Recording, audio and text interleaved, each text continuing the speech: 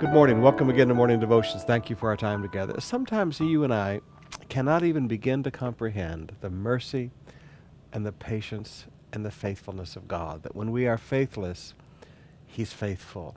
Let me give you one illustration. In Luke chapter 8, at the Gerasenes, Jesus has cast out the legion.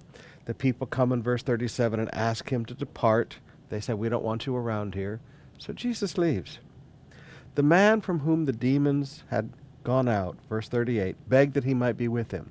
But Jesus sent him away, saying, "Return to your home. Return to your home, and declare how much God has done for you."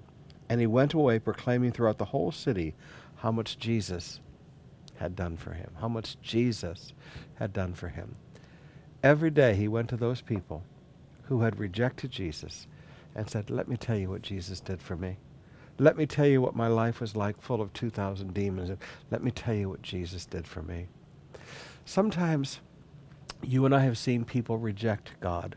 We've seen them reject the claims of Christ. They've rejected the gospel. And we think, "Bahalana, they're done forever, whatever." But you know what? God never gives up on people. That's the graciousness and the gloriousness and the wonderfulness and every other beautiful adjective that you can think of God. He doesn't give up on people. So even when these people pushed him away after a great miracle, Jesus left somebody there to continue to tell them what great things he had done for them. I want to challenge you today. Don't give up on people. If you look around at those people that have rejected the message of Christ, you'll find that God has planted his seeds around them to tell people what good things God has done for them.